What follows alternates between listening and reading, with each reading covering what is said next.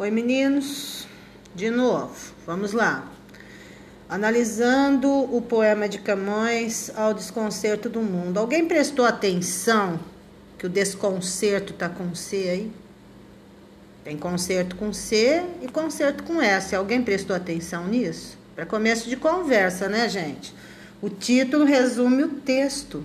Não se esqueçam disso. Então, por que desconcerto com C? Porque ele está falando que o mundo está fora de ritmo, vocês percebem isso? Então, vejam que bonito isso. Camões, né? Sem comentários. Os bons vi sempre passar no mundo graves tormentos, e para mais me espantar, os maus vi sempre nadar em mar de contentamentos. Cuidando alcançar assim o bem tão mal ordenado, fui mal, mas fui castigado. Assim que só para mim anda o mundo consertado. Caramba, o que ele falou aí, hein, gente? Olha as questões que eu dei. Como o poeta retrata o mundo em relação aos valores? De cabeça para baixo, ninguém respeita nada, tá uma baderna generalizada, pura e simplesmente. Como ele se comportou diante do caos?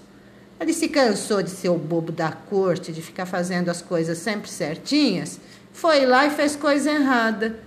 O que aconteceu com ele? Ele se deu bem? Não, ele se ferrou dos 8 aos 80. E o que ele aprendeu?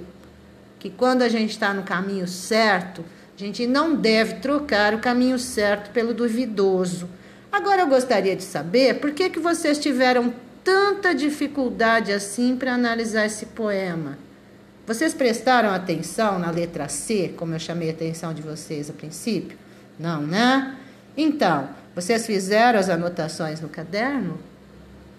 E o que vocês aprenderam com esse poema do Camões? Vocês poderiam me dizer? O mundo para vocês está consertado com C?